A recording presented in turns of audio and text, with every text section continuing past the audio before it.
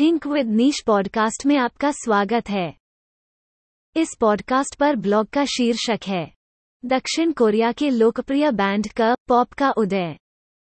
क पॉप कोरियाई लहर शब्द का पर्यायवाची शब्द है।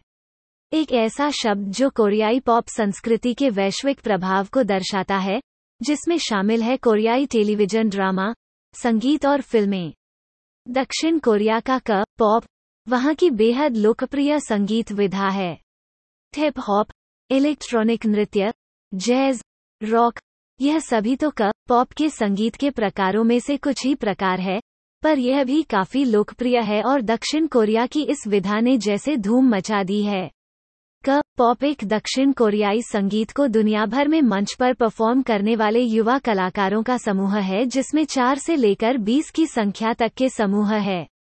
क पॉप के चहेते कलाकार अपने किसी भी मंच प्रदर्शन से पहले बहुत कड़ी मेहनत और तैयारियों से गुजरते हैं, जैसे नृत्य अभ्यास, प्रशिक्षण और बहुत सारी दूसरी तैयारियां। अब बात करते हैं ट्रैप संगीत की। ट्रैप संगीत की वास्तविक उत्पत्ति 1990 की मानी जाती है और बाद में धीरे धीरे यह अमेरिका में लोकप्रिय होने लगा। नृत्य के साथ इस तरह के संगीत के तालमेल के कारण यह और लोकप्रिय हो गया। दक्षिण कोरिया में ट्रैप संगीत बहुत ही धीमे 808 के साथ आरंभ किया गया। संगीत की भाषा में कहे तो यहाँ ट्रैप संगीत 808 बेस सैंपल जाल और टकराव के साथ आरंभ किया गया। आज ट्रैप संगीत अपनी वास्तविक संगीत विधा रूप यानी EDM ट्रैप में बदल चुका है। यहाँ आपको थोड़े असमंजस में पड़ सकते हैं कि क्या आपको क पॉप के EDM ट्रैप संगीत को इलेक्ट्रॉनिक नृत्य संगीत समझना चाहिए, और क्यों नहीं? आखिर के पॉप का यह संगीत इतनी आसानी से आकर्षित करता है। दक्षिण कोरिया के इस समूह ने न सिर्फ इस संगीत को अपनाया और इस EDM ट्रैप संगीत के साथ अलग अलग प्रयोग किए, बल्कि अविश्वसनीय परिणाम भी दिए। सल के पॉप कलाकारों के लड़कियों के समूह की मुखिया ने विश्व के जाने माने DJ स्क्रीलेक्स और डिप्लो के साथ काम भी किया है। सल तो खुद ही दक्षिण कोरिया की एक बहुत अच्छी रैपर है और ट्रैप संगीत में भी इनकी बहुत अच्छी पकड़ है। इस तरह से दक्षिण कोरिया के इस लोकप्रिय संगीत समूह ने जिस तरह से अपनी जगह बनाई है और अब तो विश्व भर में लोकप्रिय होते जा रहे हैं, इनके विषय में बात करना आवश्यक है। क पॉप समूह का उदय। पिछले कुछ वर्षों में दक्षिण कोरियाई मनोरंजन जगत ने एक नई लोकप्रियता की ऊंचाइयां छूकर विश्व को चौंका दिया है। यहाँ का मेकअप, कपड़े, खान-पान सभी कुछ वैश्विक पटल पर अपनाया जाने लगा है।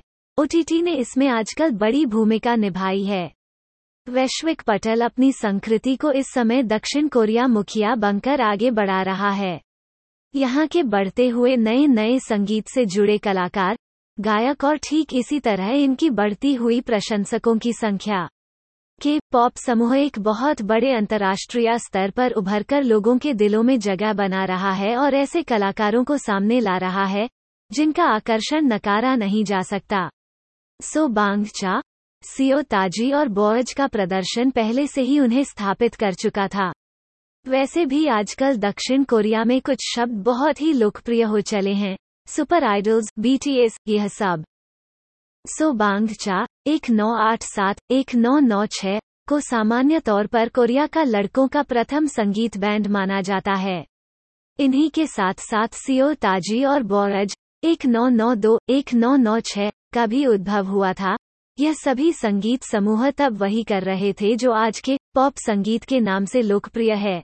सियो ताजी और बोअज इसलिए भी नजर में थे क्योंकि यह अपने समय में पारंपरिक कोरियन संगीत की अवहेलना करके अमेरिकी पॉप संस्कृति के रैप, रॉक, टेक्नो की विधा को अपने संगीत में शामिल करते कतराते थे।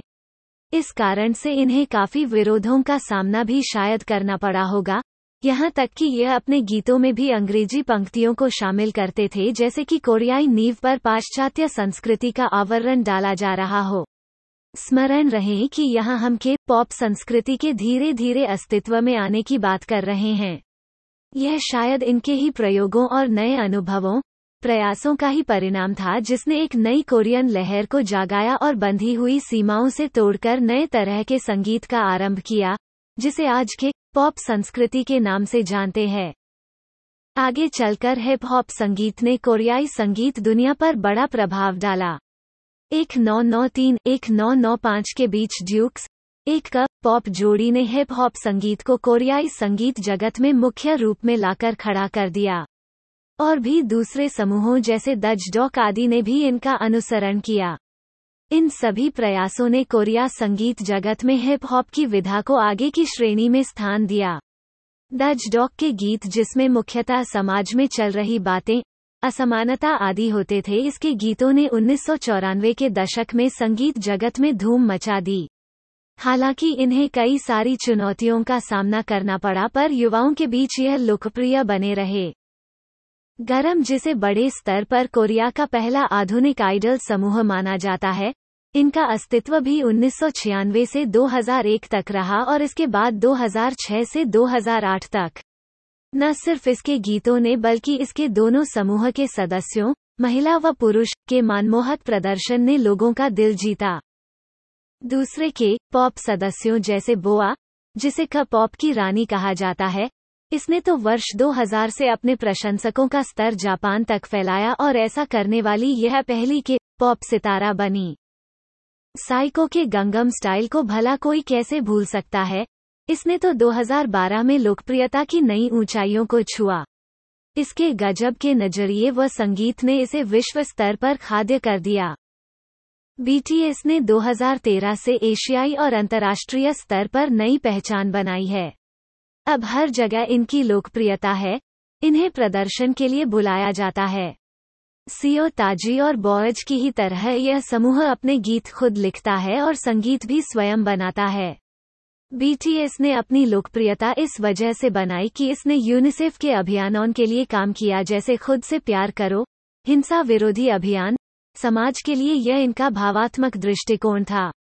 इसके अलावा संयुक्त राष्ट्र की 73वीं महासभा में शामिल हुए और आगे चलकर इन्हें दक्षिण कोरिया के राष्ट्रपति द्वारा कोरियन संस्कृति और संगीत को विश्व भर में प्रचार प्रसार करने और इनके योगदान के लिए Order of the Cultural Merit पुरस्कार से सम्मानित किया गया।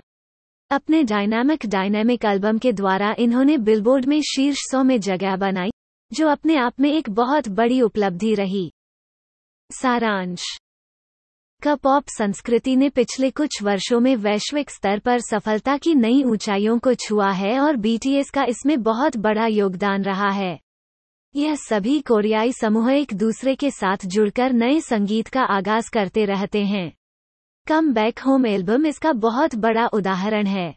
यहाँ यह उल्लेख करना आवश्यक है कि बीटीएस ने सभी बाधाओं को तोड़कर कोरियाई संगीत जगत को नई पहचान दी है। यूट्यूब पर इनके वीडियोज लोकप्रिय हैं। अमेरिकी पुरस्कारों में इन्हें स्थान दिया गया है और भारत के अलावा विश्व के कई ऐसे हिस्से हैं जो इनके प्रशंसक बनते जा रहे हैं। आपको मेरा यह लेख कैसा लगा अवश्य बताइएगा।